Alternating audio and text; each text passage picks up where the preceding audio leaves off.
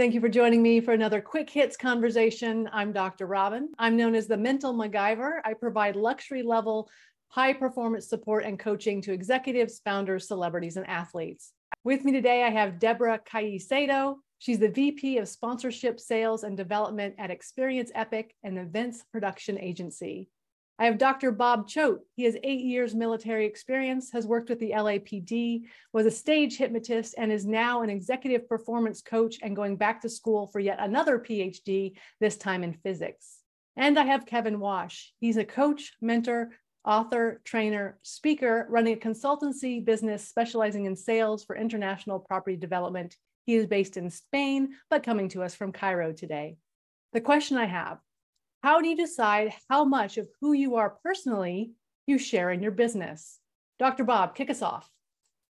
Yeah, I started thinking about this question since you posed, and it got me thinking that I look at what is the purpose of even talking about ourselves? Because I think that's really, really important to start. Because if it's to help in terms of our business, especially when it's in a professional environment, and also look at the context. So purpose and context. For example, if I'm in a board meeting or something like that, I'm not going to be talking about myself personally unless it has to do with the context of the presentation. When I was both in the Marines and also as a police officer with the LAPD, we would talk about ourselves personally a lot. But when I was running my businesses, that was a whole different environment. Interesting. Kevin, what are your thoughts? If I was to give a short answer, my short answer would be not much. Really? Meaning I don't share very much. I limit what I share because for me, I'm there on a professional basis. And the professional me is a very different person to the personal private me. So what I tend to share is, and there's a reason for this, I share that I'm married to a beautiful lady from Venezuela and we have 3 fur babies. And the reason I tell them about 2 dogs and my cat is firstly because I absolutely love and adore them. And the second thing is it's a genuine passion of mine. And I find that if I'm working amongst any other animal lovers, I have an immediate connection with them. That makes sense. Deborah. I do, for better or worse, bring a great deal of myself into my work because it has to do with passion. It has to do with the value that you're bringing to a potential client or a person or an experience or an event.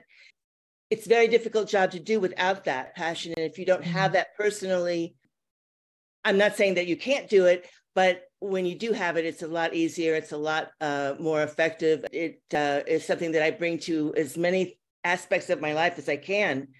And the fact that I really do care about the results, I care about, the people that I love and that I work with. And that is reflected in, I hope, the job that I do. When I started thinking about this question, I realized 2 things. One, I share a lot of stories about my past. And part of that is because there's a lot of chaos in my past. And I feel like my clients and people who may be potential clients resonate with the fact that I've been resilient and I've been through a lot of things.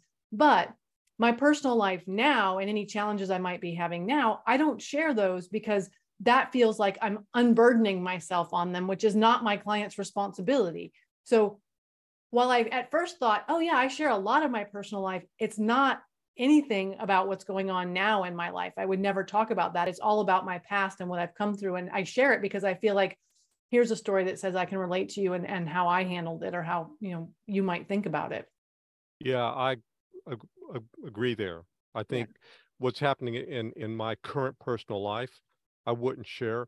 Outside, if there's stories that can relate to a subject that I'm talking about. For example, let's say I'm out and I have something that happens that becomes a story. So it's an outside story. And then I can bring it back and then help with my clients. And I also bring up my past quite a bit. Like when I was at 17-year-old jarhead going into the Marines in 1968 in the height of Vietnam and all that kind of stuff. My 5 years with the LAPD, all these kind of stories. I can extract stories out of there, like what you do. Outside of that, I think I really wouldn't do it. Now, I do concur with Deborah. I think we have to have passion. I think that's very important. So if her stories or her personal life, and it's connected to her work and bringing out that passion. And I think each one of us, we utilize our passion in terms of what we do, and people will actually pick that up.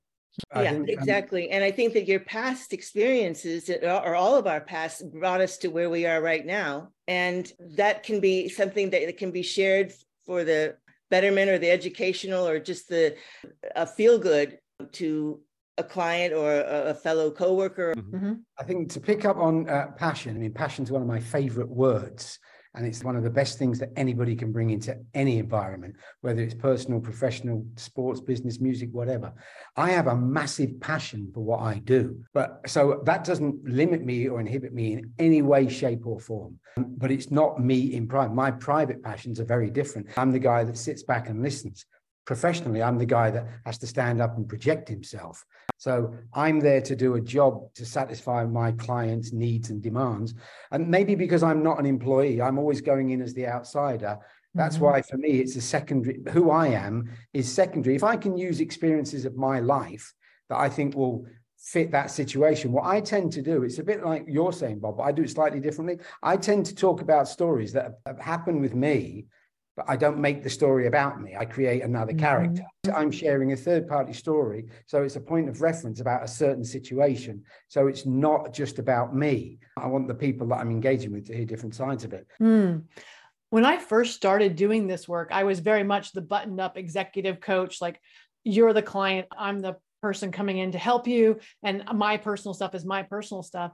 And it felt very cold and transactional, and I didn't get really good results. And what I've found is, as I've become warmer and more open to sharing, like, this is the human being, the flawed human being that I am, people have become much more willing to share their stories with me, be open and honest with me, and allow me to help them. But so for me, if I don't show who I am, it's really bad for my business. But there still has to be that professional line of, I don't dump my stuff on them. That's not what I mean. Yeah.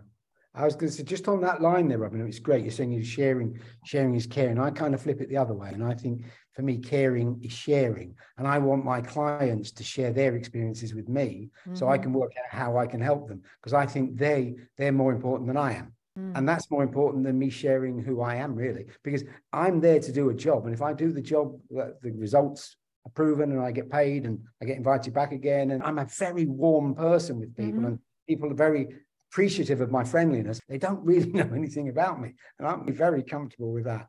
Yeah, it's interesting how we all approach this a little bit differently. And I wonder if there's some kind of gender thing there, because it sounds like, Deborah, you and I are more likely to share who we are personally, and Bob and Kevin are more likely, they'll share stories, but they keep who they are personally a little closer to the vest. I'm definitely noticing that. I think from what you just said, Dr. Robin, that when you do that type of sharing, you definitely allow people to be more vulnerable and honest if they have an inclination to be that way with you, and maybe feel that they can let their guard down a bit and allow you to help them or be of service to them. I just think that in my case, with my particular profession, when people can see and believe the excitement that I genuinely have about working with them and their plans, this is a huge part of their lives, a huge significant event in their lives. I always feel like I can feel the energy coming, and they're like, yeah, you get it, you understand. Right. There's sometimes also you can share information in the wrong way. You can share it badly. If I give you an example, I can remember vividly once sitting in a training room, and the facilitator said something along the lines of, I'm sure this person thought what they were saying was really useful and helpful. And they said something along the lines of, I used to be like you, but now I'm okay.